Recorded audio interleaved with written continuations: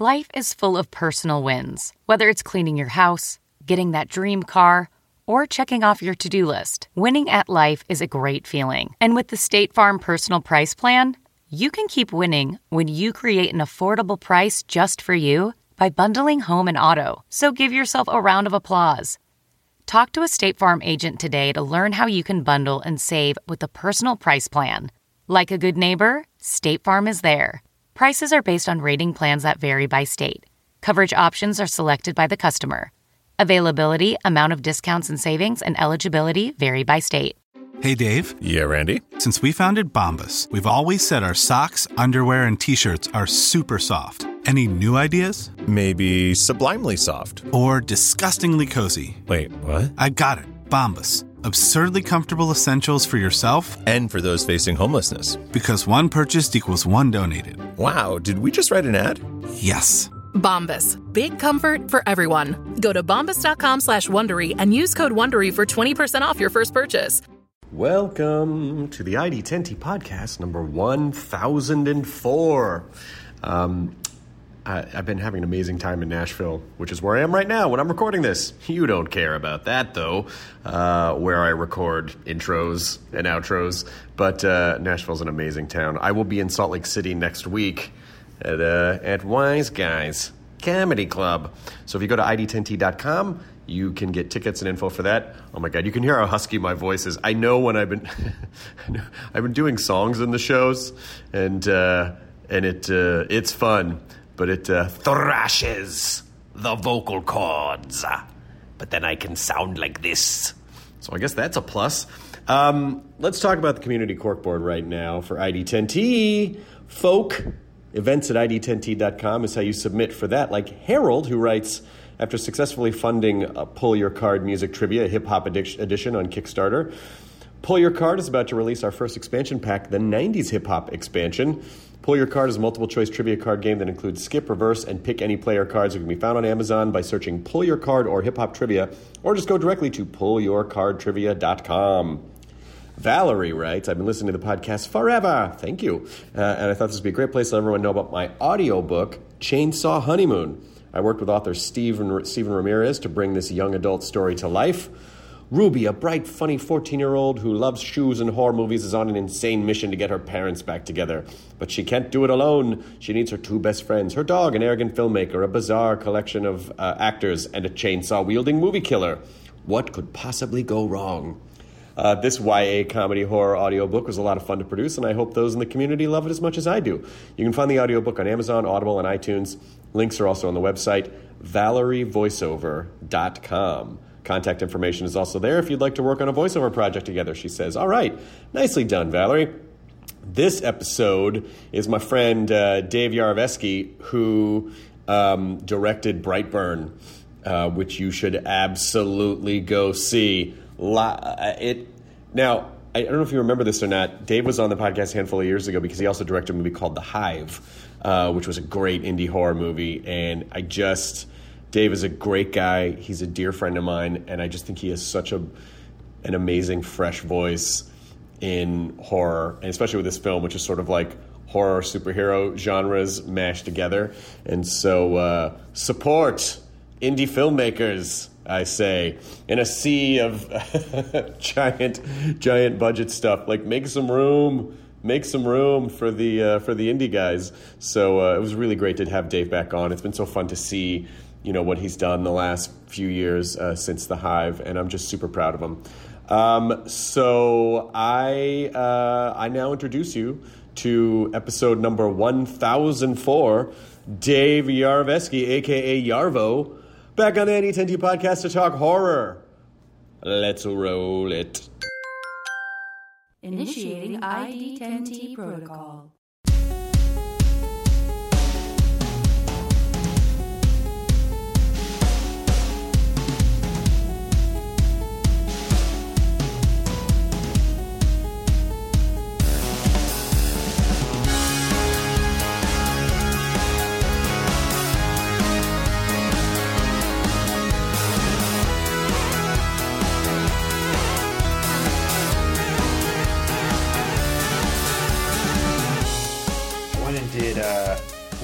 was the horror podcast? Did you do the Boo Crew? Boo Crew. That's Those guys are great. Those guys are great. And Trevor's house is insane. Yeah. It kind of the similar vibe where it's like this like little Trevor's hidden room. Yeah, but Trevor's like they've gone crazy. So into much cooler zone than here. I mean, here it's like I don't know, that secret bookcase back into the studio. Yeah. And then but his attention to detail too, because he basically has all these incredible portraits in that studio, but they're I don't know if he explained it to you, but they're actually sound absorbers. Yes. So he found a way to like print really cool portraits onto absorption material Foam or something. Yeah, and so it's like everything is not only aesthetically cool, but it's really functional too. It's crazy. Yeah, that's kind of brilliant. Yeah. I didn't do that. I didn't go that far. I just put the panels on the ceiling there. Yeah. Yeah, but you have your own vibe, but just it does feel like a little bit of a secret room. It is, a little yeah. den, This room didn't exist. This room was just walled up. Oh yeah, I see that. Yeah, It's concrete. It's concrete, and so I had it dug out, and now it's the podcast room. I think a podcast should feel like a stylish bomb shelter. Yeah, I was gonna say in case of nuclear war. Well, you don't know. I could come in here and podcast, during the nuclear fallout. Yeah. My plan was always if like nuclear war were to break out that I'd drive to James's house and go into his cigar cave. So this place is closer. So it's a little bit closer than having to go all the way out there. Yeah. How are you? I'm good. Have we begun? Yeah, great. we're already recording. Good. I love that the studio sent me this great Brightburn mask. Yeah, and it's actually it's a well crafted. Yeah, it's a well crafted mask. Autumn made that by hand. Actually, it's she did. Yeah. It's funny how it works. Autumn, my wife, designed the costume for the movie, and then the studio came to her, which to their credit, because they could have just like shopped it out to like some factory that didn't care to just make a bunch and pump them out. But they went to her first, and she said, "I want to do them because I want them to look cool."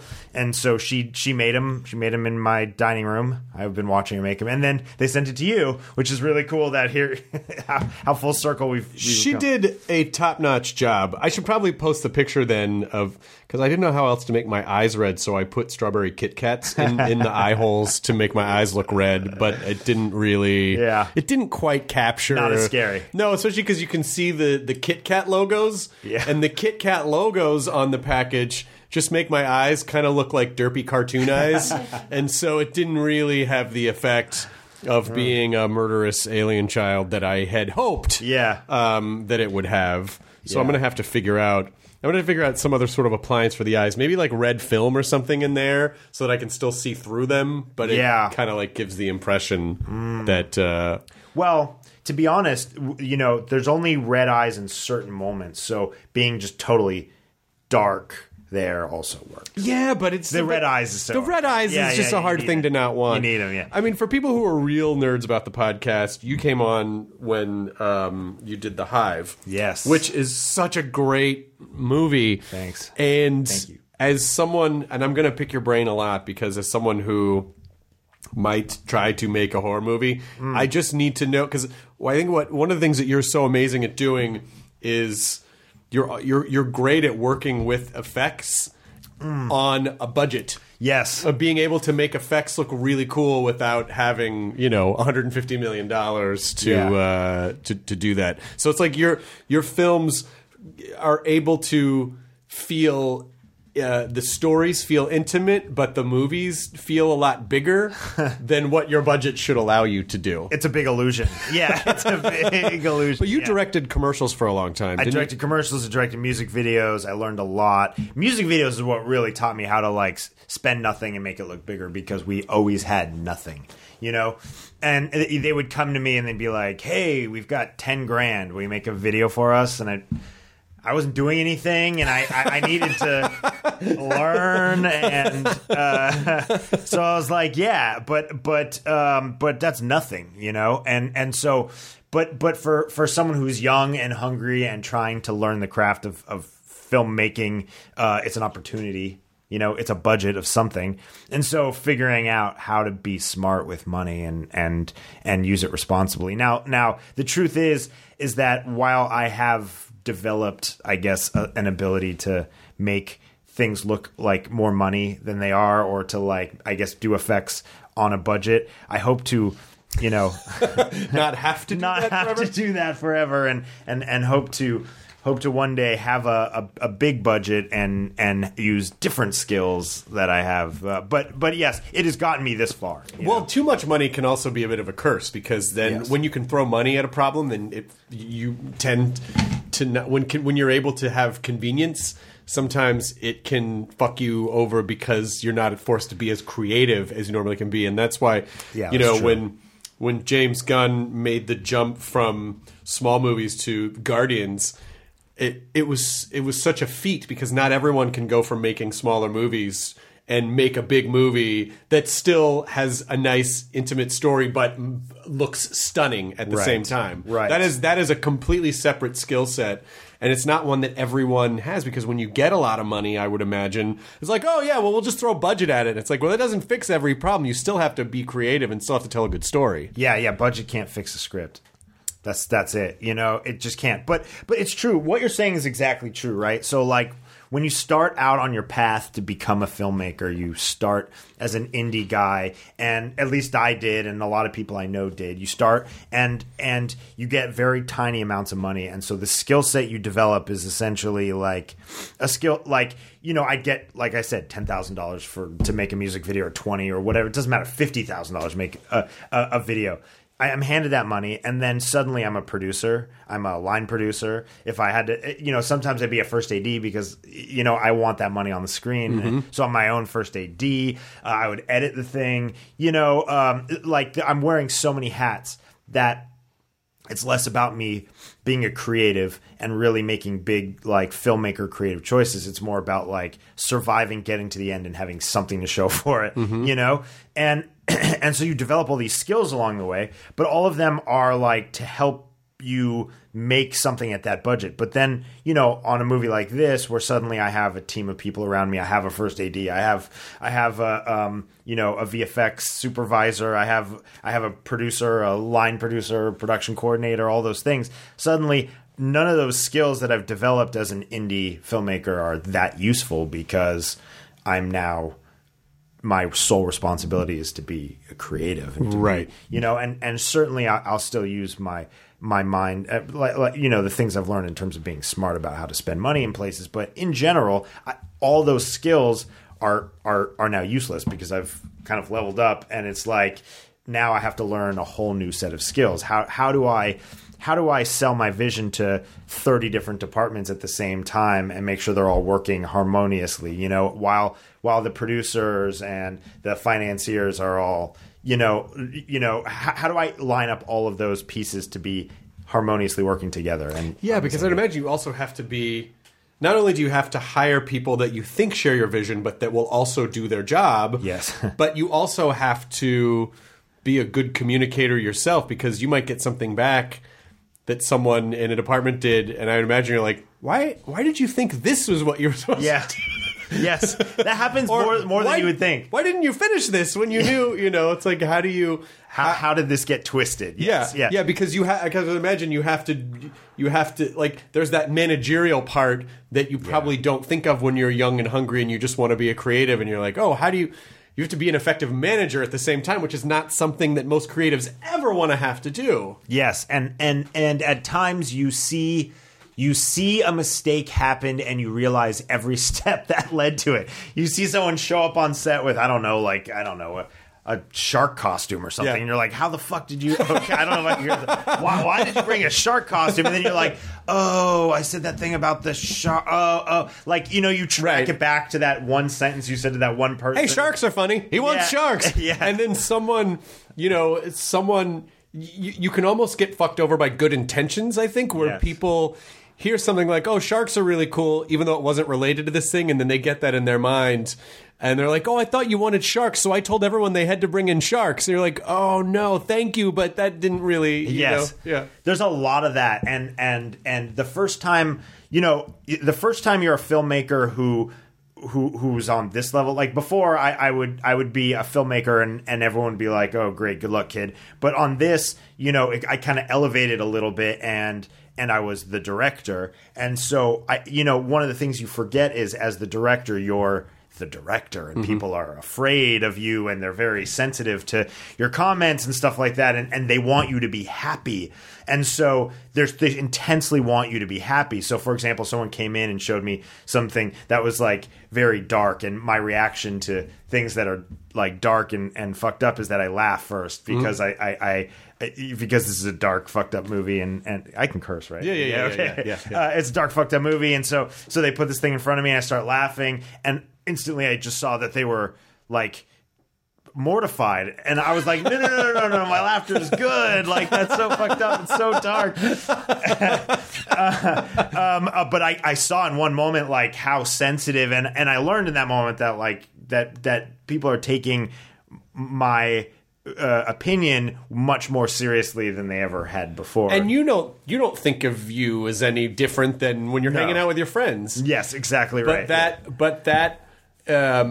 But you and the sort of, I guess we'll call it an org chart, if you're the top of the org chart, then the way that other people see you is like their jobs depend on you being happy. So, even though you never said your job depends on me being happy, people just, so I imagine that you would have to work to establish like almost a dialect with your crew. Like, this means this means this. If I say this means this. If you say this means, just so that everyone understands each other. Yeah. Well, listen, it was a couple things. First of all, I wanted to establish with them that, like, I wasn't going to be a dickhead. You know what I mean? Like talk to me. Tell me if something doesn't work. I wanted to create a safe environment for people to have a conversation with me and not feel like I was going to be upset with them or not like things. I wanted to cultivate a culture of safe openness that people could say, hey, I don't think this is going to work, and feel okay saying that to me. That's number one. And number two, the other, another thing that I could really see happening was, someone will come to me and they'll go, hey, what color do you want this car to be? And they lay out all these colors and they show me the car that it's going to be. And I'd be like, well, this would be consistent with our color palette and this and this and this. And they're like, great. And they go off and they, I guess they have conversations with the line producer and everyone else, and it comes back to me, and it's like, why do you want to spend $150,000 painting all these cars this color? And I was like, what? No. Okay, I see what's happened here. No. Okay, they presented me a bunch of options for colors. I didn't feel that strongly in any way, but if I could pick any of them, it was that one. But so they just wanted to make me happy, give me the right color, and they're like, Dave wants to paint the cars. So being sensitive to that and coming to see how it's just becoming more and more and more articulate with the way I communicate with people. And how many productions have been wrecked by good intentions, I wonder, where people are really just trying to do their job and they don't.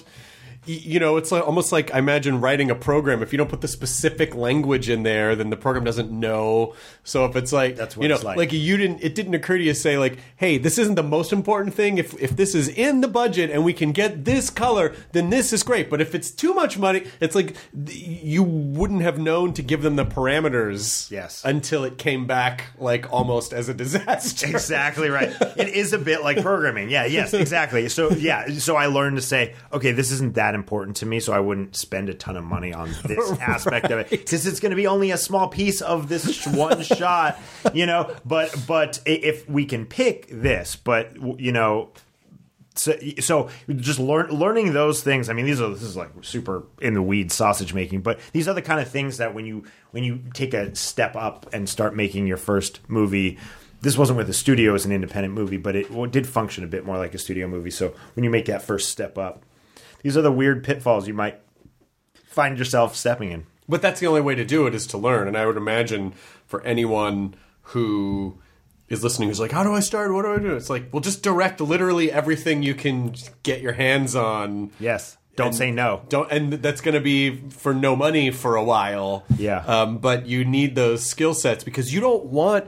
It doesn't do anyone any good to get into a position that they're not ready for yet with too much money or too much anything. Like, you need to understand it first before, like you wouldn't want your first job to be like a $200 million. No, no. I would pass on a movie that size right now.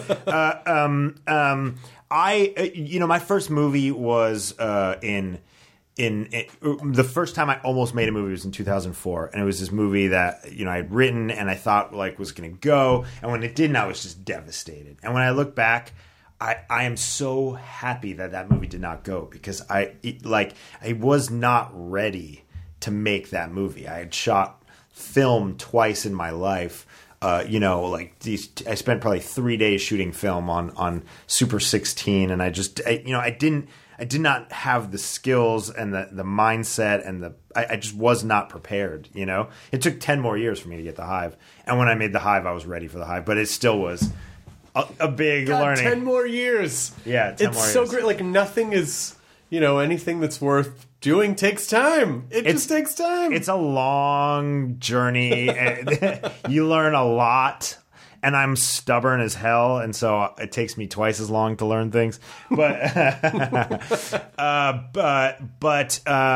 yeah, man, it's a long journey, and it's not uncommon. Like it's common for directors about my age to start becoming, a director, and it's not like they just hatch at my age. It's like they spent 20 years like in the shit, And James's brothers wrote this, correct? Yes.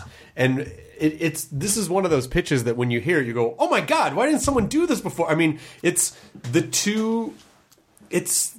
perfect crossroads between two genres. Yeah. Where you're like, "Oh, it's a superhero movie, but it's a horror movie." Yes. Like, what a great thing. And also, I think we are at a point in our evolution of understanding superhero movies, that we were ready for this to take the next step. It's sort of like how Deadpool couldn't have been Deadpool 10 years ago because we needed like 10 years of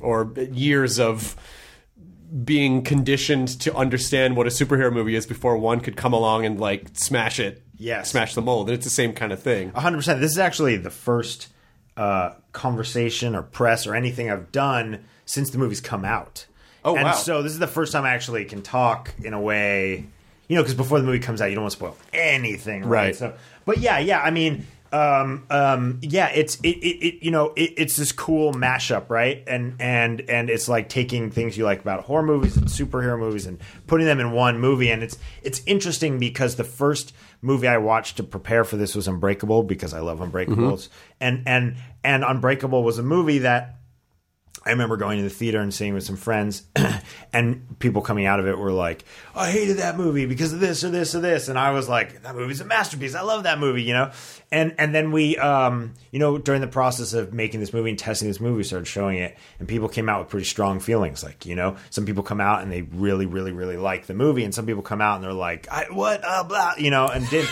And so,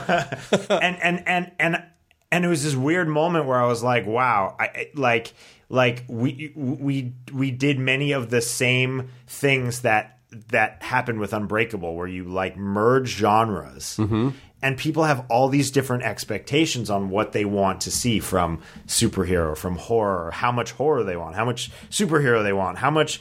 It's this very interesting thing, and I didn't expect it to be as different. People really reacted to the movie like, "Wow, that was really different. That was really unique." And to me, it felt very straightforward. We're going to tell this very simple superhero story, and it was going to devolve into a fucking nightmare slasher movie, and the wheels would come off. But people reacted like this was a very different movie, which was neat. And it also shows you the power of expectations going into something, because if people, and that's why like the way that something is marketed is so important, because there's so many. It's like the movie Edge of Tomorrow is a fucking great movie, and it got marketed in a weird way, so I think people didn't really know what to expect, or they thought like, oh, it's some other weird futuristic Tom Cruise movie.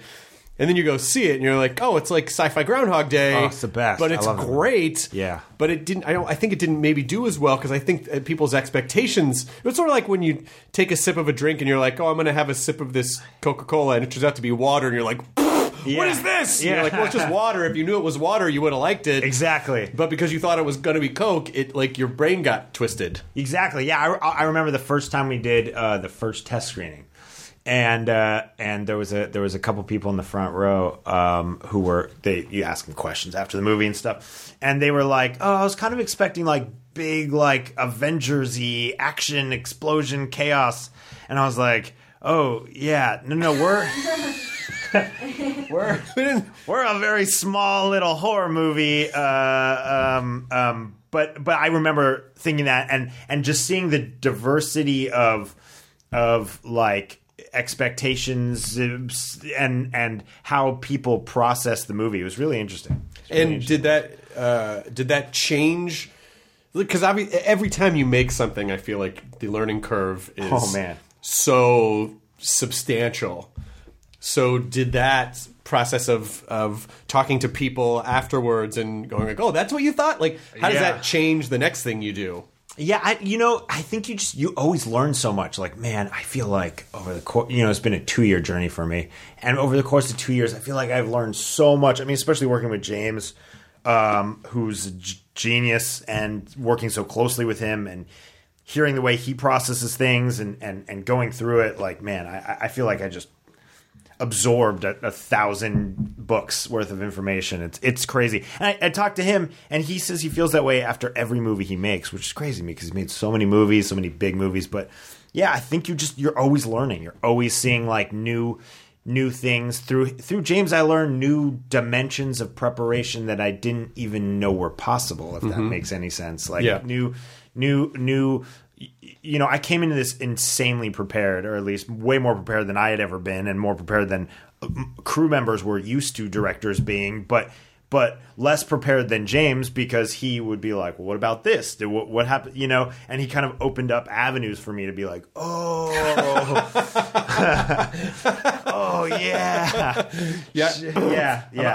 I've already started picking his brain about directing stuff. Yeah, because he's very good. I know, but I wasn't prepared one day. I called him to just say like, "Hey, sometime when you have time, I just love to pick your brain about directing." He was like, "How about now?" And I'm like, so what do you do? Where does the camera go? But he had such great information. But again, it's one of those things, no matter how many, it's great that people tell you stuff, but it just, I imagine it's just like stand-up or performing music or whatever. It's like you just have to do it to learn stuff. No one can prepare you with words. No one can enough. prepare you with words enough. No, because what happens is you get on set and you think something's going to go this way, and then it doesn't. You think the scene's going to work. You've been planning the scene for a year, and you get to the set and you set up the camera and you look at it and you watch the scene and you're like, "Oh, this looks like shit." Now what? Now you're a fucking director, because the entire time you've just been a guy in a room making plans, but all of a sudden you're sitting there and you have rows of producers watching the monitor going, "I don't know about this." It's gonna be fine, everyone. It's gonna be fine.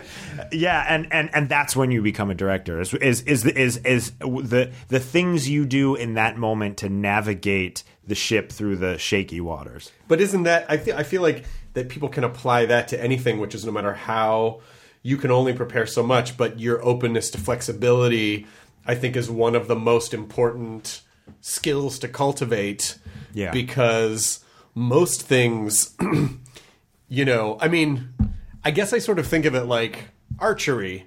Yeah. How many times are you going to hit the bullseye? It's like, or golf. Like, how many hole-in-ones are you ever going to get? Probably zero. So it's just proximity. Like, how close can you get to your idea, and how flexible and how improvisational can you be within that structure? I feel like that's probably the most important skill set. Sure. Well, I think as your budget grows, the need for versatility shrinks because you have more and more time to pull things off. But for me, I like to go in. I know every scene that in the back of my mind, I know what scenes could potentially be cut from the movie, could not make the movie, if worse comes to worse. I know the easiest path through scenes before we start shooting them. Like, for example, what that means is, sometimes you'll go to a scene and you're like, to get out of the scene, to finish this scene, to move on to the next thing, I owe 10 or 15 shots.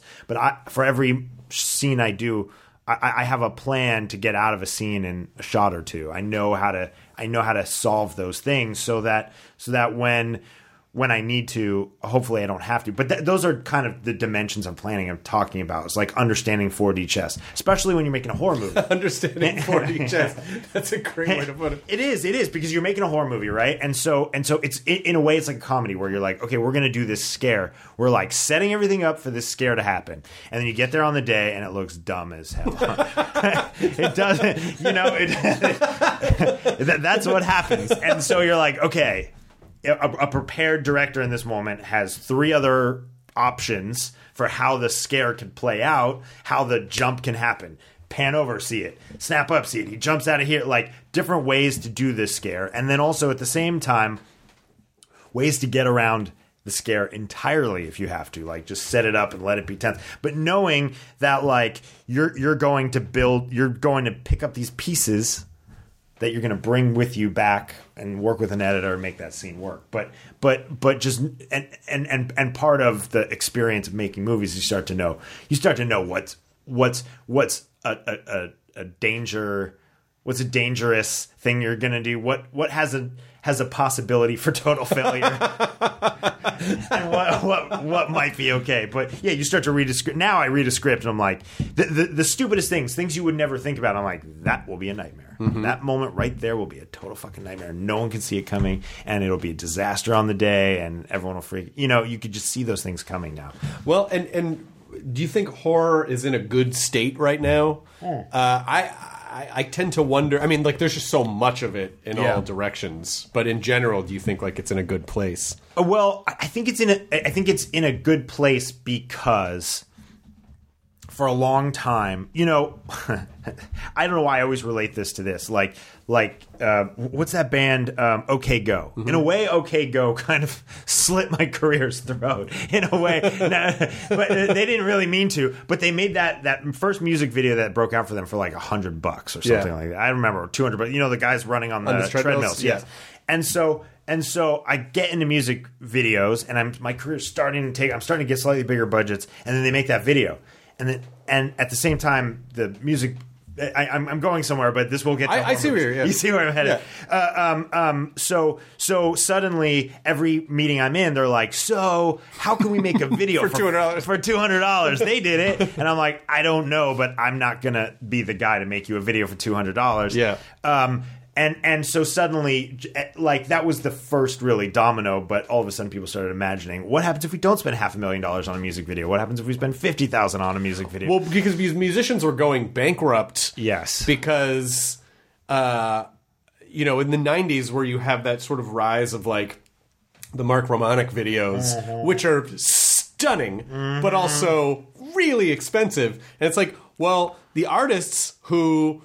like, their labels were getting them pretty much all their money, and they were getting expense for all that stuff. It's like they couldn't recoup that money. Yep. So the idea of it's really amazing. And then you also have the sort of, before the rise of Vivo, you have like no one's watching music videos anymore. Yeah. Now people, like, you can rack up quite a few views on Vivo, and so but kind of, but they're not. It's not the same value. But it's not quite. It doesn't quite have the same. Yeah. And so I can.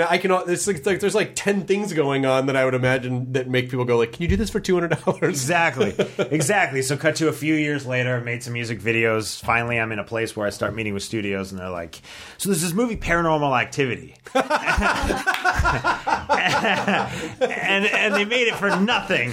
So can you make a horror movie for nothing? You can never forget it's a business. Yeah, and I'm like, oh fuck. And so I would go.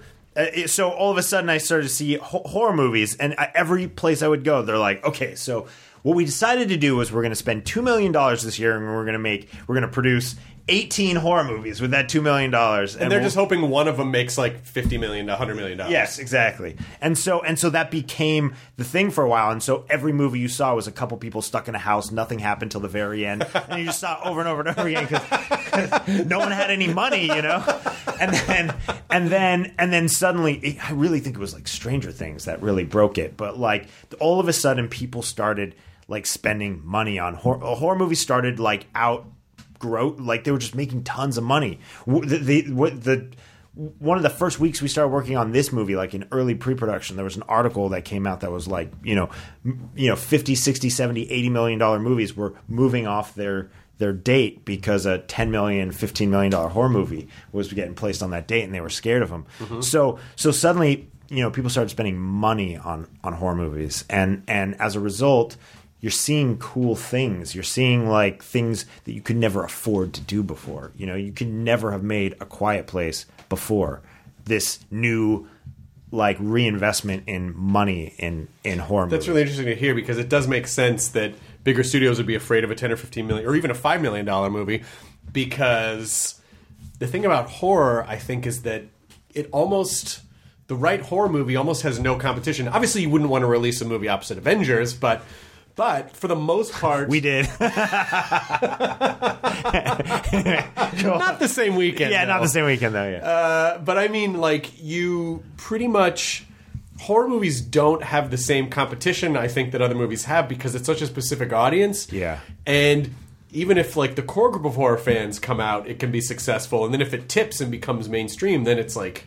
Then it gets crazy. Yeah. But But I also feel like the downside is what you said, which is companies go, we're going to make 18 movies, for, a $50,000 each. Yeah. And then you start that, it's like, oh, well, that's why we got flooded with found footage movies, because they're cheap. They're cheap to make. They're cheap to make. And then there's a flooding of like, okay, this horror movie is all going to take place in a video chat where everyone's on some sort of video chat. Exactly. And that can lead to creativity, but it also just leads to a glut of like, because Lydia and I watch as many things as we can, and there are so many movies. I feel like with horror, you really kind of rate them we kind of rate them on a sliding scale. It's like, great concept, maybe not the best execution, couple good scares, probably needed some more of this. What the fuck happened in the third act? Why did it? And so I just imagine, well, again, because these things are very hard to do, I applaud anyone who's actually able to make a movie and get it seen somewhere, because it's fucking hard to do. Yeah.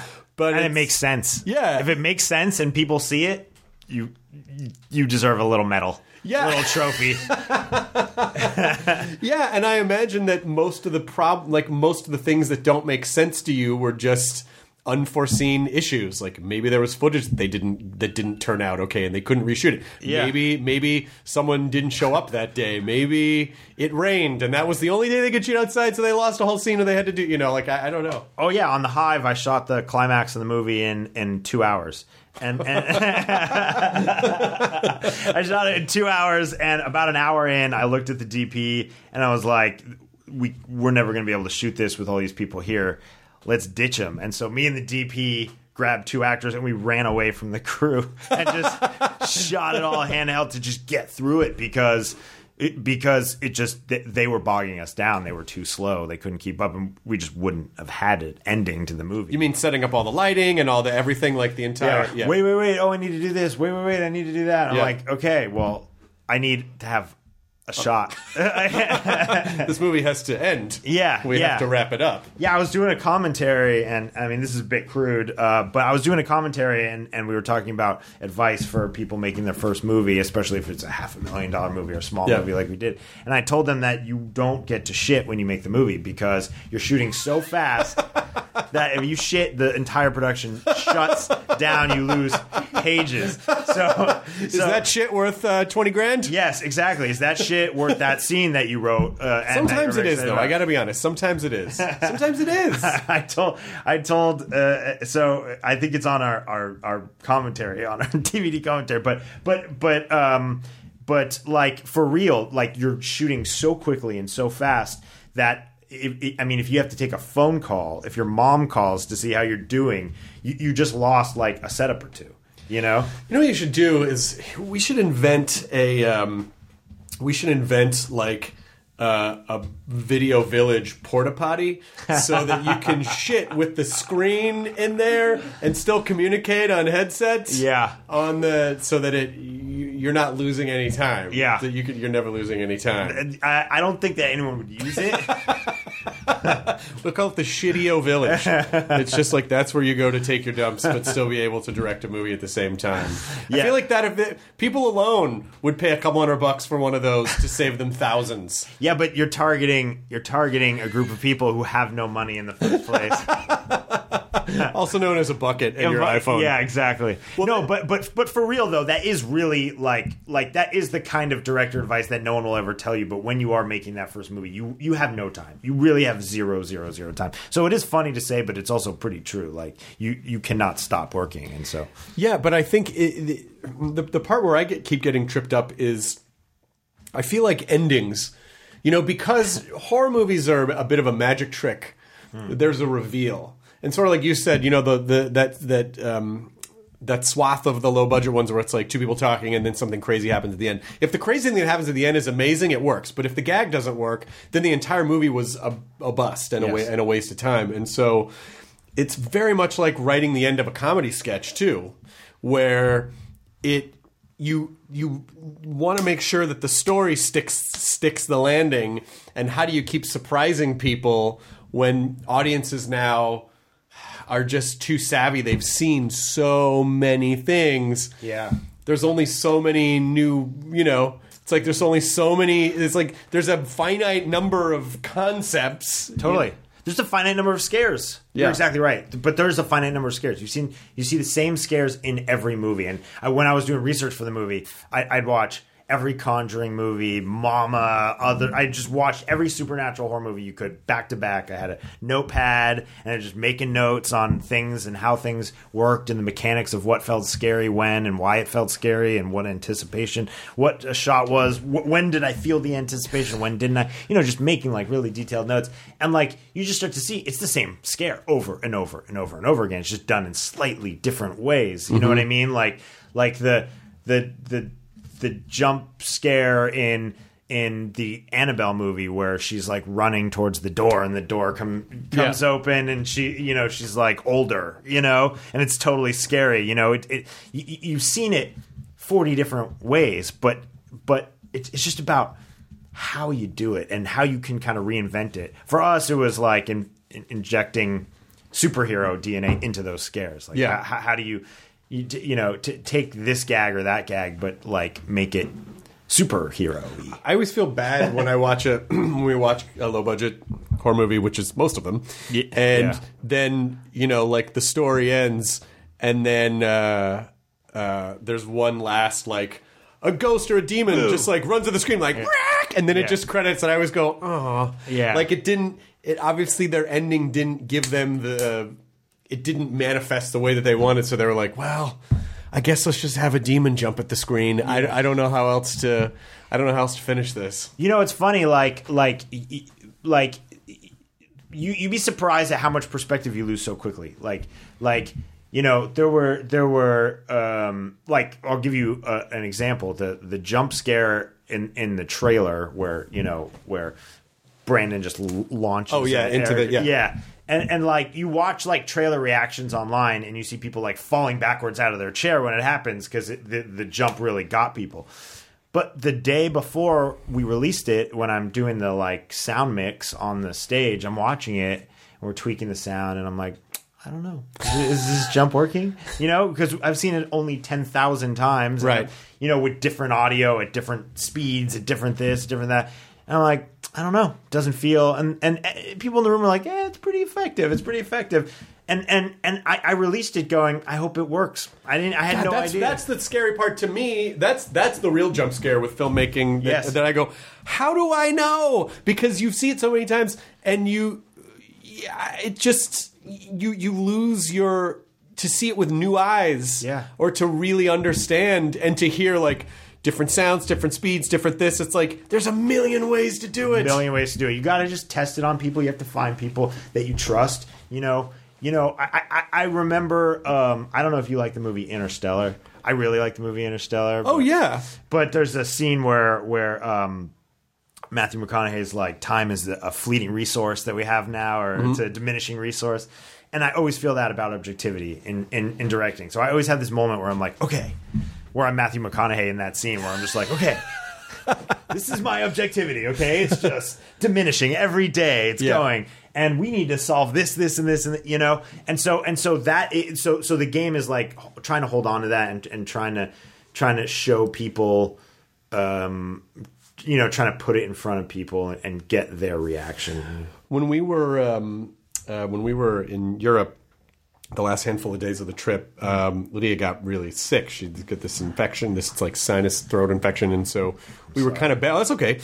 We were bedridden for the last few days. We were in the UK, which was actually great. That sounds great. Because we had spent 2 weeks like walking 10 hours a day all over Italy.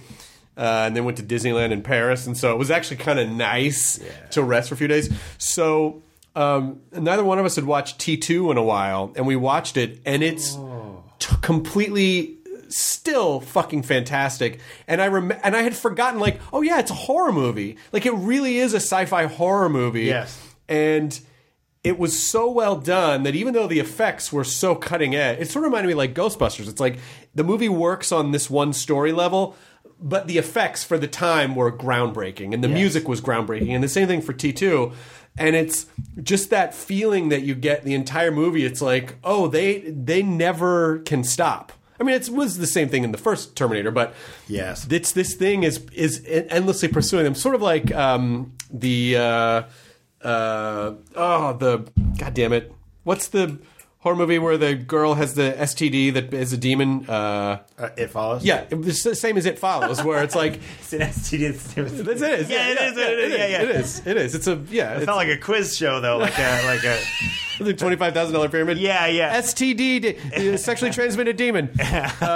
They should have called it sexually transmitted demon. First of all. Yeah, they should have. But it's the same kind of thing where that has an inherent horror factor in the sense that it's not stopping and starting. It's not stopping and starting. It's the whole time.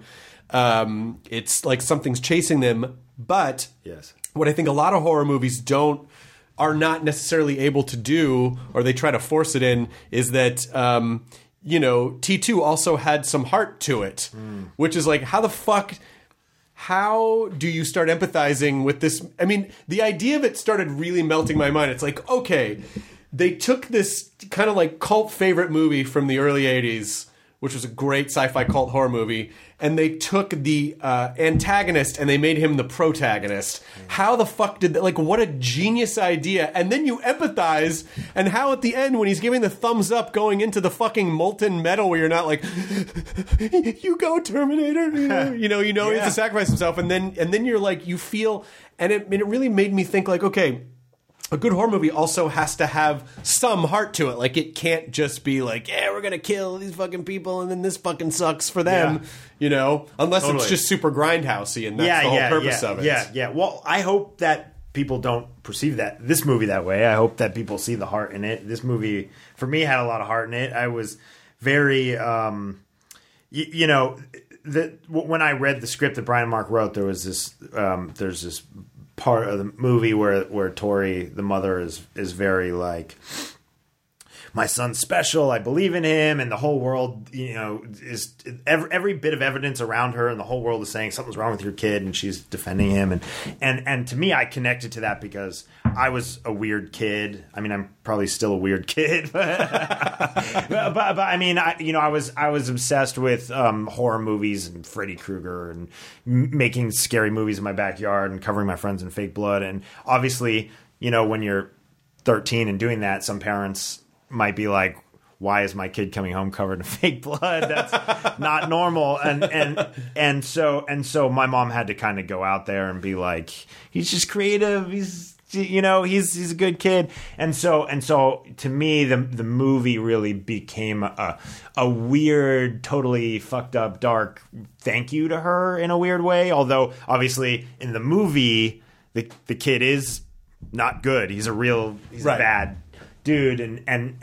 But in a way, it was sort of like I was able to make this movie because someone like Tori defended me. That's really sweet. See, there is a little heart. That's really in it. sweet. Yes. I also had a really fucked up thought. Was imagining is trying to understand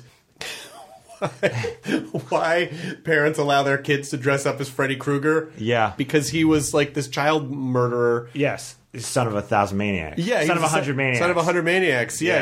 As we learned from was it Dream Warriors? I think it might have been Dream Warriors. Where did Son of 100 Maniacs come from? That was probably Dream Warriors. I think it was Dream Warriors because didn't we learn that's where Amanda Kruger was that her name? Amanda Kruger, the mother. She was the nun, and then all the maniacs got and so it. But the thing you think about him isn't that he's. That the thing you think of with him is that he's the demon thing that haunts your dreams, and that's sort of the backstory. You don't get into that. You don't get into the weeds on that one.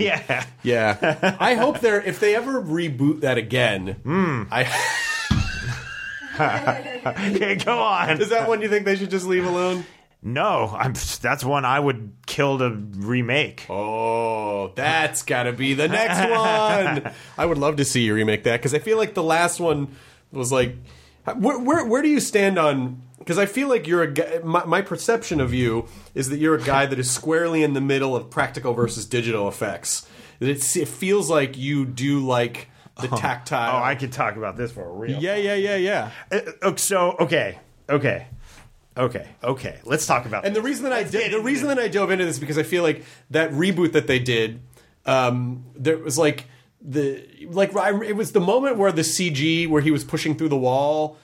I was like, oh no, that's kind of taking me out of it. And again, I'm sure it was for budgetary reasons. Who knows? I mean, I don't know.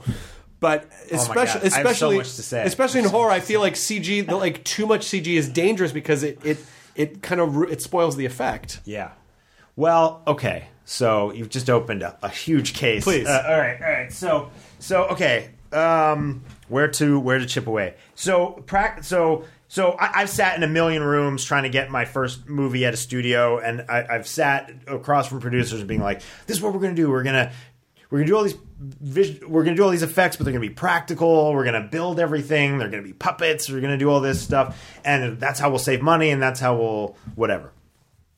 And then on this movie, we were like, we're going to do all this stuff practical, and we're barely going to use visual effects, and we'll just pick and choose whatever. And I can tell you right now that every practical gag that we had in the movie was augmented in some way with visual effects, because the nature of practical effects is insanely time consuming. Mm-hmm. So I can't spend a day doing this one shot, because that's, I got 29 days to shoot the movie. So you don't get a day. That's number one. Number two, the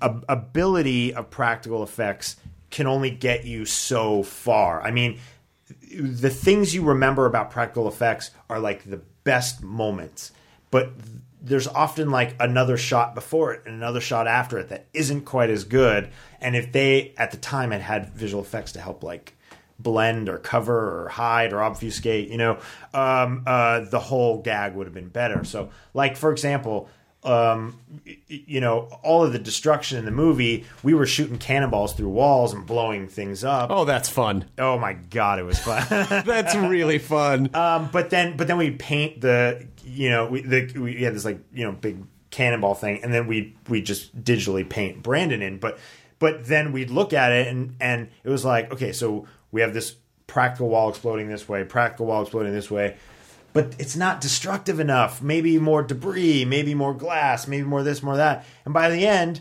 there's certainly all the practical elements there. Then they're enhanced with visual effects. Then there's smoke added. Then we had to shoot things in separate elements. Then we had to paint Brandon in. So at the end of the day, what ended up looking by far the best was the hybrid. Mm-hmm. And there's a couple shots that we kind of in the editing room invented, where we're like, what if Brandon just went this way and did this?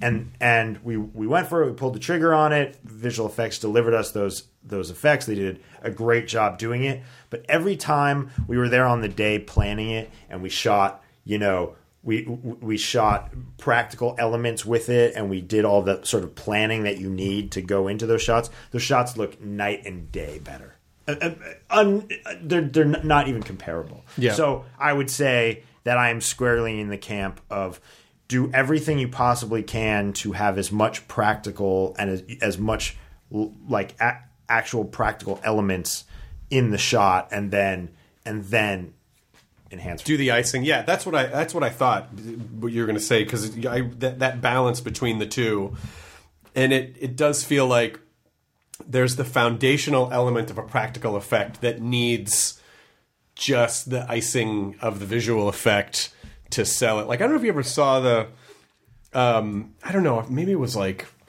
8 or 9 years ago, but they, released the first, I feel like it was maybe just the first season, but maybe I'm wrong. I'm sure the internet will correct me on this, of the original Star Trek series. And they just enhanced some of the effects with digital, but it was so subtle but effective that they didn't try to paint over practical stuff, but it was just like screens in the background or those external shots of the Enterprise. They just enhanced a little bit, and it elevated everything. And so that, to me, but again, you might be in a situation where it's like, well, we can't do the practical. It has to be all visual if we want any effect there. So what are we supposed to do? Yeah, well, sure. I mean, look, to what you're saying, right? Like every time you see a movie where you see all these like makeup effects on people where they have very heavy prosthetics, anywhere from, I don't know, Guardians to Star Trek, like you're saying, but they have these actors who are wearing these effects, and you think of those shots as practical, but they're not. Someone went in there and cleaned up the seams, because 20 years ago you'd see someone in a Star Trek movie or something, and you could see where the prosthetic ended and the face began, and it got all crusty and weird and all those spots. And like not much has changed in the way of prosthetics. I mean, they've gotten thinner, and they now do silicone instead of foam and stuff. But in general, there's still going to be seams, and there's still going to be stuff. And so using digital effects, they can just kind of clean it up. That every once in a while, a prosthetic will bend somewhere or something. They can just smooth it out. Just make it a little cleaner. Yeah, I mean, listen, people do that on their own Instagram pictures. Why can't we do it in movies? On a screen that's going to be 80 feet tall, yeah. Well, that's the other thing, too, is the... I wonder if it's important to know when you're making a film going into it whether or not it's going to have a theatrical release. Does that change how you do things, because most people are just going to see this on a dramatic a small TV set. Yeah, well, yeah. Most horror will never see a theater. Yeah. When I'd make music videos, I'd watch them on my iPhone to make sure that they played well, because the sad reality is that that's where 90% of people will watch it. But yeah, no, when you're coming out in a theater, yes, you need to watch that movie on a theater. The first time we put that movie on a theater, I was shocked at how much you could see, like how much detail there was. Like, you could see everything. and yeah, it was shocking. And also, I mean, this is kind of way in the weeds, but there was, you're shooting and you have a monitor, like, I don't know, 27-inch monitor or something, which is the monitor you look at, and you look at it and you're like, oh, okay, we set up for a wide shot. That looks plenty wide, And then you get to a bigger screen and you're like, no, that's not really that wide, because on the monitor it looks like the person's an inch, but then you put it on a bigger screen or on a in the theater, and they're still a quarter of the screen, and so yeah, you kind of have to gauge what a wide is, right? And what a tight is, because on a music video, it would not be uncommon for me to live on like an anamorphic 150 millimeter lens, super flattering, but it can be this big, but if it's on someone's screen, it's just a flattering close up. But if it's in a movie screen, it's just a face. That's all there is. It's just a 80-foot tall face. And so yeah, you really do have to kind of pick the how you're gonna shoot it based on. And I imagine also which details are going to be important. We watched a horror movie not that long ago, and the lead character was a woman who was in a mental hospital, and the thing that totally took me out of it, that I started going like, I wonder, was that her decision or the director's decision or makeup decision, is that it looked like she had like fake eyelashes, and you could see, so it's like around fake eyelashes they'll do like a line of, like, when people wear fake eyelashes, there's like a line, I think, of like a pencil eyeliner to sort of blend it in.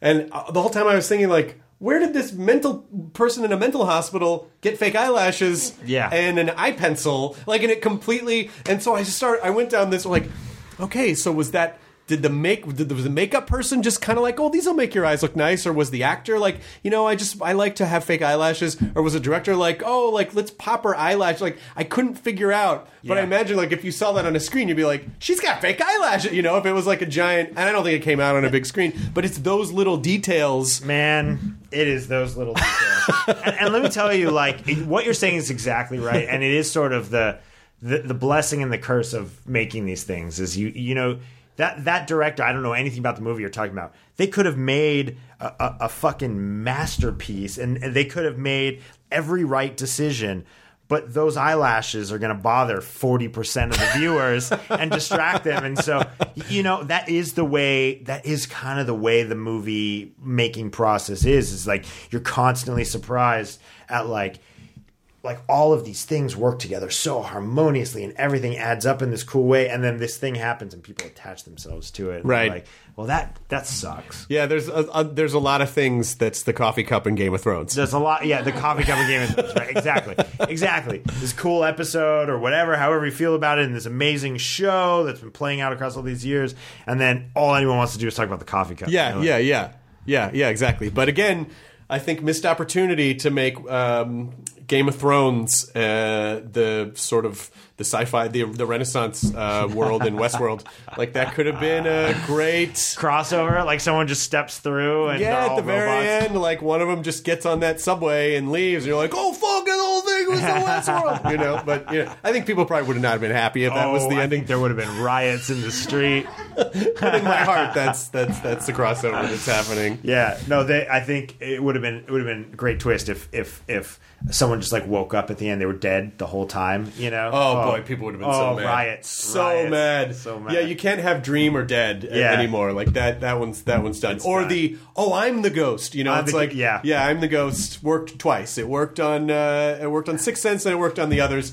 And I don't think you can do I'm the ghost anymore. Yeah, it turns out I'm the ghost. Yeah, like Tyrion wakes up on like a subway. He was sleeping the whole time. He's just like, oh. What a crazy dream that was. And then it's just like, oh yeah, and then you see, Daenerys is like a lady who's like preparing for an audition. They're all on the subway together. And then Jon Snow is like a guy playing a guitar on the subway, and you're like, no! Oh my god. There would have been blood in the streets. There would have been riots. It just seems like, if you really think about all the ways that, like, how could you cause like world scale riots without actually like launching a war? Like, what are the little things you could do that aren't like technically harmful, but would drive people to the edge, but would drive humanity to the brink of extinction, so the future generations would be like, here's the crazy story about how humanity almost like bottlenecked and almost went under because of this Game of Thrones ending. A show became so popular that the ending. If you read social media, that's the fever pitch that everything is at right now, where it's like, oh, because someone didn't like an ending to a show, humans are on the brink of collapse. Yes, yeah. Everything's on the brink of collapse. If you take social media literally, everything's on the brink of collapse. Yes, that is true. Well, it's at 11. It's at 15. So just thinking about the brink of collapse as a way to sort of wind this chat down. I would love to talk about, because you do live with something for 2 years, and then it comes out. Yes. And then I would imagine you have something that is akin to like a postpartum type depression with this brain baby that you have birthed that has been such a chunk of your life. Is it a relief to be done with it? Are you already thinking about what you want to do next? Or are you like, I need time to process this. I need time. Like, did you go? Are you in a weird depression because it's done and you can't stress about it anymore? The depression comes from a little bit, but I got it weeks ago. What happened was I worked in a room, like honestly, not much bigger than this room with Simon and James. He wasn't in the room all the time because he didn't need to be. There were very non-creative decisions being made. But in a room with them and with the editor and just with a lot of people every day. Wake up, go to the office, be in this room with these people, and got really got really close with these guys, and then just not seeing them on a daily basis kind of bums me out. I think anytime you make something, you're like, oh, okay, well, there was that.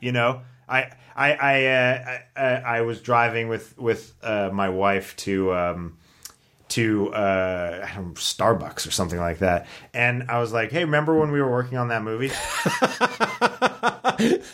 Just how suddenly everything, just like the momentum, just like now we're done. That's it. Done. But yeah, I mean, I'm someone who's happiest when I'm working. And truthfully, there are different parts of the filmmaking process that are more and less enjoyable. For me, I really like developing. I really like the pre-production. I really like shooting the movie, and I really like editing the movie. And then once it starts doing the like release stuff and the like that stuff, it's the least enjoyable thing for me because it's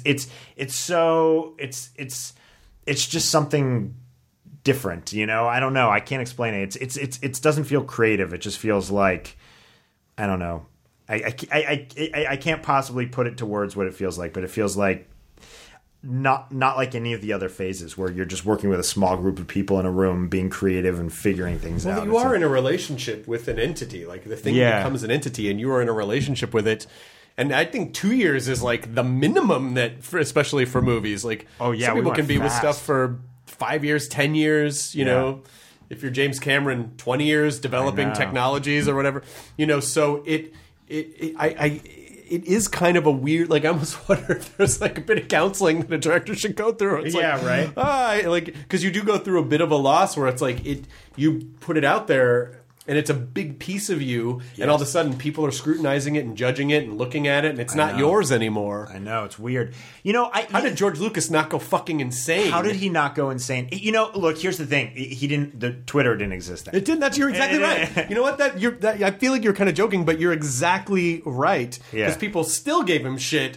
And it's like, once it's out in the world, like, it's not yours anymore. Yeah. That's part of the deal. If you put it out there for consumption, it's going to be consumed. It's going to be consumed and not yours. Yeah. I think, I think share ownership. I think I've taken a healthy approach. Like, I've never looked on Twitter about a conversation about the movie. Like, I have no idea. I didn't really read any reviews. I didn't really do any of that stuff because that stuff makes you crazy. And that's, the weird thing about making a movie is it's never about the end of the process. Like I remember on The Hive that night you were there when we introduced the movie in Burbank. And it was like I worked that whole time. That movie was 3.5 years, to get to that moment where we were showing the movie. And I worked tirelessly on it until that very end moment. Introduced the movie, watched the movie with everyone, and I was like, there it is. Hour and a half. and people were like, Starbucks. Yeah, let's get, yeah, exactly. And then people were like, oh, okay, that was that. And in that moment, I immediately realized it's never about that hour and a half. It's about a life of being creative and working towards making, a director's job is telling a story, but it's also improving the movie over and over and over again, finding ways to elevate it, make it better, and then move on to the next one. But it's really about enjoying that, because if it's all about the end result, you'll never be happy because the end result is an hour and a half. You show all your friends. Like, I did the same thing in this. I got all my friends and family in a room. I showed them the movie. In an hour and a half, it was done. This thing I've been talking about. We were in Europe for that. Otherwise, I would have been there. Or if It was a fun night. If you could have done it in Italy, we could have gone. Tempting. It was tempting. But that's the thing, is that it's because you have no control over that. You have no control over it once you put it out. It's like you've done everything you can do, and then it's like, you know. People kept asking me, "Are you nervous? Are you excited?" And I was like, I'm you know, I'm kind of none of those things. I'm really proud of the movie that I made and that I handed off, and then it's going to go do whatever it's going to go do. But I was excited to show my friends what I did, my family what I did, but somehow, you know, the world feels like so much smaller in terms of like Twitter and all these things where things are easily connected, but at the same time you somehow feel so detached. Like you see online people start tagging you in things, and then oh my god, there's a giant bus in Mexico City that's covered in your artwork, or there's this or here in the world. But in a way it's just kind of pictures on social media. You're just kind of at home playing Spider-Man because all your friends played it while you were making the game and you didn't get to. You know, I spent most of this weekend playing Spider-Man. That's what I did this weekend. Yeah, I was so excited to be in a cafe in Venice, and I sent you the screenshot. Yes, where it's the film in Italy translated to Angel of Evil. I love that. Really fun. I do like seeing like that. Seeing that stuff really like makes me happy, and it makes me feel connected to this thing that is everywhere. All these people are having these experiences with the movie, and I just feel like not a part. I'm very happy to be not a part of it, but I mean, I don't feel like a part of it. Like I feel like it goes like it has left the nest, and it's going to go live its life now, and I have video games I have to catch up on. And another thing, are you writing anything else at the moment? I'm always like I've written some things, but I'm also, you know, I'm developing this thing and I'm doing this thing. You know, I don't really have anything that I can like talk about, but certainly this movie has opened doors for me, and hopefully I'll get to make some more cool stuff if I'm fortunate enough. I hope so. I'm just so excited. Thank you. I know how hard you've worked, and I mean, you have such a great eye and a great style, and it's so exciting to, and also you're just fucking so nice. You and I were just so nice. Oh, thanks. And Lydia and I have so enjoyed becoming friends with you the last few years. It's been cool. And I'm so excited to see what you do next. Thanks, man. Because I do suspect that you will be, you will sort of. I see a similar thing that happened with James for you, if it's a path you want, which is like the scale gets bigger and bigger and bigger. Be cool. And my heroes were growing up. My heroes were Sam Raimi and Peter Jackson. Those were guys who made like, you know, kind of, fun horror, like crazy movies. I love The Frighteners, by the way. Oh my god, I love The Frighteners. That is such a fun movie. Weird movie. Yeah. That I think most people forget about, but it's a really, really great little ghost comedy. Yeah, weird masterpiece. Weird masterpiece. But yeah, those guys were my heroes, and they, you know, went on to make Lord of the Rings and Spider-Man and these huge movies. And yeah, I mean, I hope one day to make huge movies, but I'm kind of cool making this crazy. Insane, violent, crazy superhero horror thing that I made right now. If I were ever lucky enough to start directing horror movies, I don't think I would have. I don't have any. I don't want to make big movies. You don't want to make big movies? No, like I love what Rob Zombie's done, which is just like, I don't need to make movies any bigger than this. Yeah. And they're, you know, it's like, I think it's just like a pressure thing. Like, I don't need $200 million to make a thing. Like, I just... Yeah. If I kind of am able to do the thing that I want to do and that sustains itself, that sounds kind of fun to me. And I have a specific audience that's into that stuff, and I kind of just communicate directly with them, and then it's kind of out of the, you know, it's sort of like the Adult Swim formula, which is like, well, we keep they kept the budgets below a certain amount because any bigger, then it's like a bunch of other people get involved. Yes. And they start giving notes and they start getting pressure, and it's like, if we keep it below this, then everyone... Then no one can do whatever you want. Do whatever you want, yeah. I love that. I mean, man, there's something so sexy about just that, you know? But the sad reality is, I fucking love visual effects, and I like blowing shit up. I like shooting cannonballs through walls, and that's just the reality, you know. Like the unfortunate thing is that my taste is just really visual. Yeah, and visual costs money. Yeah, God damn it. God damn it. I wish I could just do that. I wish I could just serve a small group of excited fans, or it doesn't have to be small, but like a corner of the market, and kind of not have to do the dance. But I kind of weirdly like sci-fi and horror movies that have no effects in them because they have to be so creative. Yes. Like Primer was a really interesting I love Primer. movie with that, where it's like somehow they managed to build a time machine like in a cardboard box, basically. Yeah, you know, in a storage facility. In a storage facility. And Time Crimes, which is Nacho Time Vigalondo, Crimes. is another like, God, there's no visual effects in that movie, and it's so mind-bendy. And you're just picking all the time travel movies. The time travel movie, yeah, I guess the time travel movies in particular, but or then like, you know, Creep, I love time travel. or the Duplass brothers. Yes. Like they make fucking movies on iPhones that Yes. that are really cool, where it's like, oh, you didn't, and that's where you realize like all the effects, all the bells and whistles are icing on the cake, but at the core, you just need a good story, and you need to be able to communicate that story well to people, and those are people that are you know. I saw Guardians 2. I saw the first cut of Guardians 2. There was virtually no visual effects in it. Oh, I remember. Was that screening? That was it, or was it? No, you that saw it was separately? that was the second That time. was the second time. Yeah. But yeah, you saw it very early on. You saw it early where on. there was like sort of like grayed out, like effects are going to go here. Yes. and remember we were both, Lydia and I were both like, it works great. Like it works great. The effects were just an enhancement for the story. It's just an enhancement. Yeah. The way I saw it was even less evolved than that. It was just people in front of green screens, right?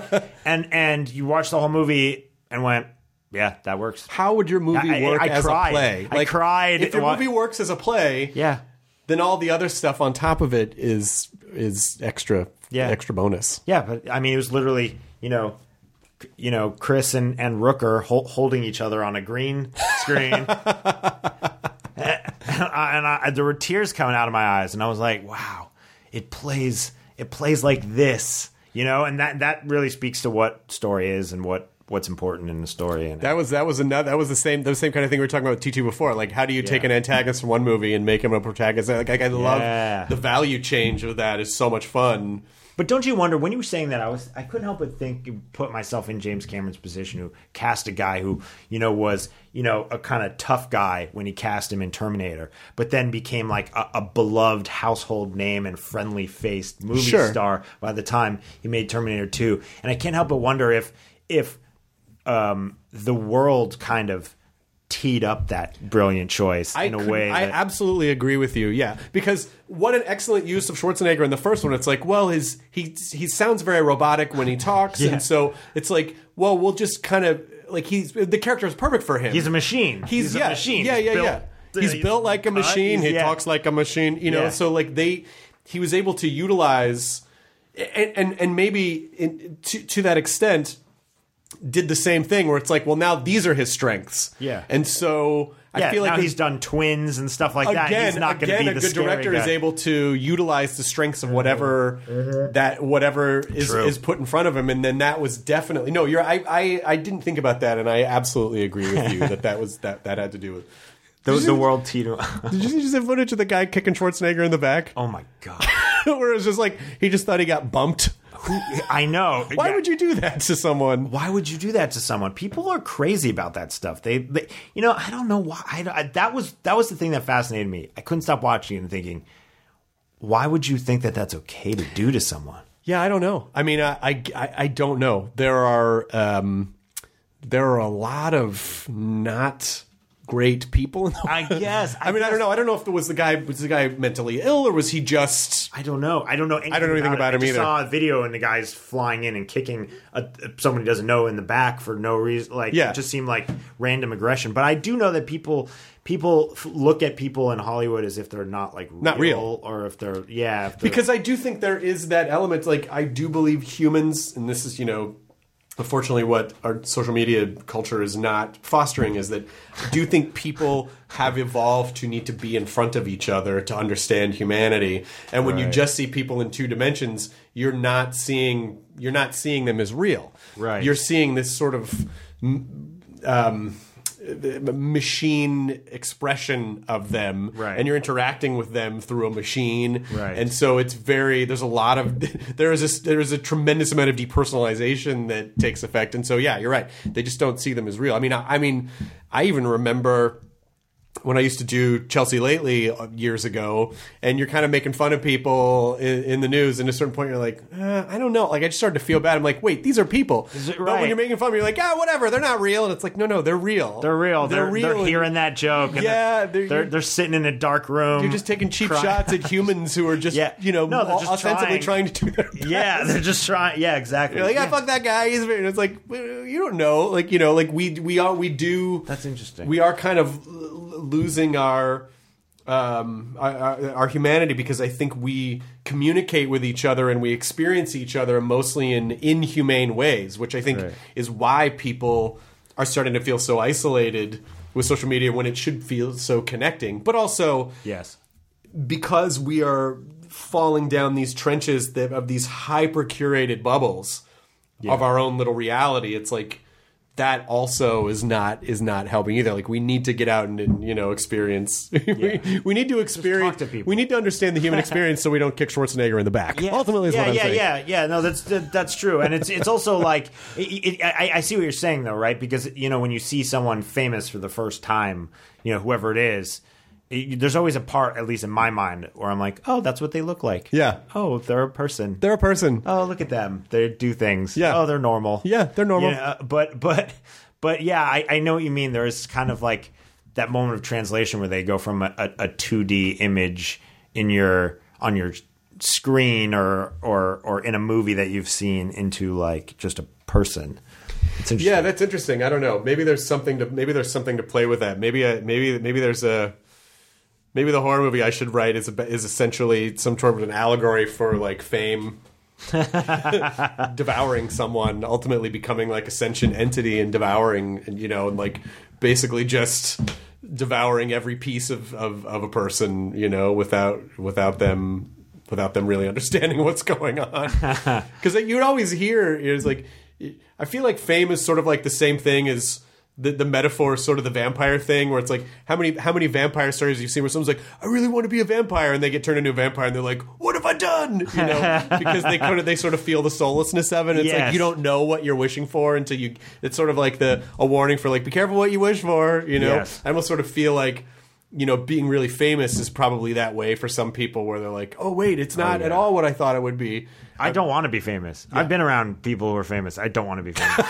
I'm serious. I want to it's weird. As someone who's been around, you're famous. Not really though. Like I have like cable, there's like a level of cable notoriety where it's like, which is very comfortable for me, which is the people who know who I am tend to be incredibly nice, right? And sometimes I'll get a nice table at a restaurant. Like, it's like that's the nice part. Yeah, you get perks. Yeah, exactly. Yeah. Oh, I got to go to Disneyland to see the Star Wars thing a little bit early. That's fun, I don't have to deal with, like where people get in car wrecks because they're being chased by, like, that does not sound. Yeah, that's like the public owns you and your property and you fucking, scary. Yeah, that part and what that must do to people's brains. And the walls you must put up.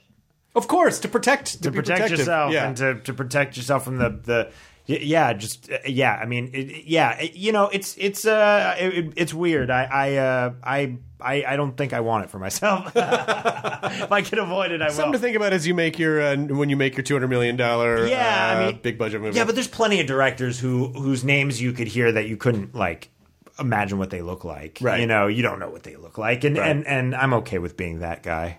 Well, I'm so happy for you, and congratulations. And and then I'm excited to have you come back to talk about the next thing that you make, which will probably take a little while longer. You know, I do feel like the little present I have at the end of every movie is to come do this podcast. Ah, come on. No, I really do enjoy this podcast. One of my highlights of The Hive was coming and doing the podcast. Oh, thanks, man. Yeah, well, I think we did that at Meltdown, so it was even more like we're in a comic book store. Yeah, doing a thing. Yeah, so it's really cool. So I look forward to what room we'll be in. It's almost Meltdown. I saved that for Meltdown. Oh my God, you did! I was looking at that thing, going, "Where have I seen?" Yeah, it was on the roof of Meltdown. Oh my God! I had all of the neon restored. Wow! So I just don't keep it on during the podcast because of that buzz. Yeah, but it looks cool. Yeah, it's loud as fuck. Couldn't hear that from Sunset Boulevard. No, when that was up on the roof of Meltdown. Neon's loud. That's the problem. Yeah. I know all right, because I've. Do you have your own neon? No, but we did some shoots with neon. It was like, what is that sound? Someone needs to invent a quieter neon. Yeah. Come on, science. Get on that shit. All right. That's it. Thank you so much. Good to see you. Thank you. Great to see you. The end! Welcome to Word Salad Wrap for episode number 1004 with Dave Yarveski. Yarvo. Go see Brightburn. That's my last thing before I get into the word salad wrap. There's another last thing before I get into the word salad wrap. As I said, I'm in Nashville, and I just have to thank anyone who is coming out to the stand-up shows because I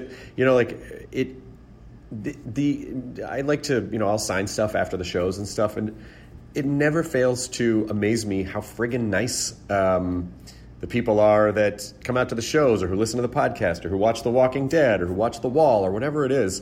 I just want to say you're nice, and I really appreciate that. And just so you know, venues almost all the time will comment on, the people that come out to your shows are like really nice. So I really appreciate that. To have assembled a nice group of people is a tremendous accomplishment, in my opinion, and I really appreciate it. So I want to thank you for being you and for being nice and coming out to these shows. Nashville's as I said, I love the town, but since I was here the last time, they've implemented this thing called pedal taverns, where people like group bicycle while they're drinking. You may have seen them. I feel like maybe they're in Vegas. I don't know. They're not everywhere, but it's like a table on wheels, and then everyone has pedals, and they're drinking and pedaling. Because you know what drinking needs? Physical exercise. Yeah. Doing some cardio shots. It's just like saying, I want to drink a keg of beer, but I got to get my steps in. I got to get them in. So that is, and also they super clog traffic too. So when you're waiting to go somewhere and you see a bunch of people hooting and hollering because they're getting tanked in traffic, it's a thing, I gotta tell you. But now on to more positive things, which is I can finally talk about, for anyone, and this is if you don't really care about Disneyland, again, this might be the time to bail out if you haven't already. But my old buddy Will Wheaton and I, a week ago, got to see a sneak preview of Galaxy's Edge, we'll just call it Star Wars Land, because it's basically what it is. Even though they're not calling it Star Wars Land, it's Star Wars Land. It's the first expansion of the park in who knows how long, but they created a bunch more space by stealing some backstage space. And, I don't want to spoil too much about it, but I'll give you some highlights. It's incredible. It's completely immersive. You forget you're in Disneyland when you're there. They've done a really great job of forced perspective mountains and stuff. It really just feels like you're in a it feels like you're in an outpost. And there's of course a lot of shops, which I don't mind because we bought a bunch of stuff, but there's a place where you can assemble your own droids and give them their own little personalities. You can buy Jedi stuff, Sith stuff. You can buy pretty much anything your heart desires that's Star Wars related.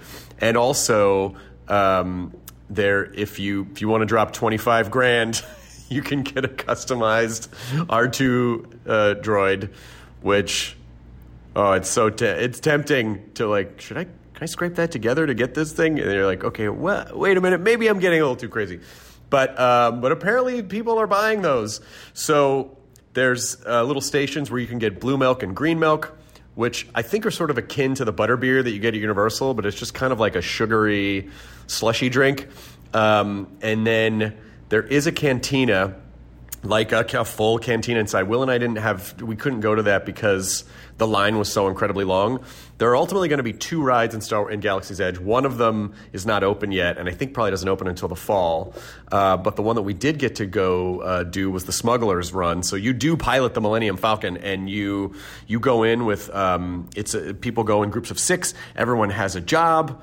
Mine was to steer left and right. Will's was to steer up and down. And then there are like engineers, and there are people. There's like weapons, and so it's super fun. And and I do get kind of motion sick in like motion-y types of sim rides, but it was worth it because it's a blast. And so I recommend it. I'm sure wait times are going to be the thing to deal with, but. It is, especially when the second ride opens in the fall, which the rumor I heard is that the budget for the second ride is like 4 times more than even the Smuggler's Run one. So I'm sure that will be pretty spectacular as well. There's a full-size Millennium Falcon. There's full-size X-Wing, land speeders, TIE fighters. I mean, and I think the best part is, this really was probably one of my favorite parts. The cast members really go out of their way to interact with people as they're walking through to make it fully immersive. And so you will see like rebels running around, hiding, ducking behind things, and then, like a whole First Order troop will walk by. And Will and I bought plushy Porg puppets because why wouldn't we? And there were cast members would come up in the standard kind of like, I work in a space outpost gear, and be like, what are you doing with that? Surely you're going to eat that. Why are you carrying that around? And they were berating the Porgs. So it's really fun. It's fully immersive, and I was so thankful to go, and lucky that we got to see it early. So I'm just passing on the experience to you. I'm going to post a bunch of pictures about it. Will and I went. It was just a boys' day. My poor wife had an infection after we came back, for like a throat infection and a sinus infection after we came back from Europe. And just so you know, I did offer not to go because she was sick, and Lids was like, no, you are absolutely going. You have to go, please. I'm just going to sleep all day, and I will feel better if you go. And I said, well, okay, if it'll make you happy. But of course, I was secretly thrilled that she was so cool about me going because it's Galaxy's Edge. And so I'm going to take her later in the summer. But what an incredible day to spend with one of my oldest and dearest friends who we had been going to Disneyland since like 1991, I think. When we were just bratty teenagers, we got our annual passes and would go every night. Back when Disneyland was a little less crowded. You just go every night at you get that Southern California residence pass. You show up at 10 o'clock at night. You got 2 hours before the park closed. And back in those days, it would kind of empty out between 10 and midnight, so we could just ride stuff multiple times.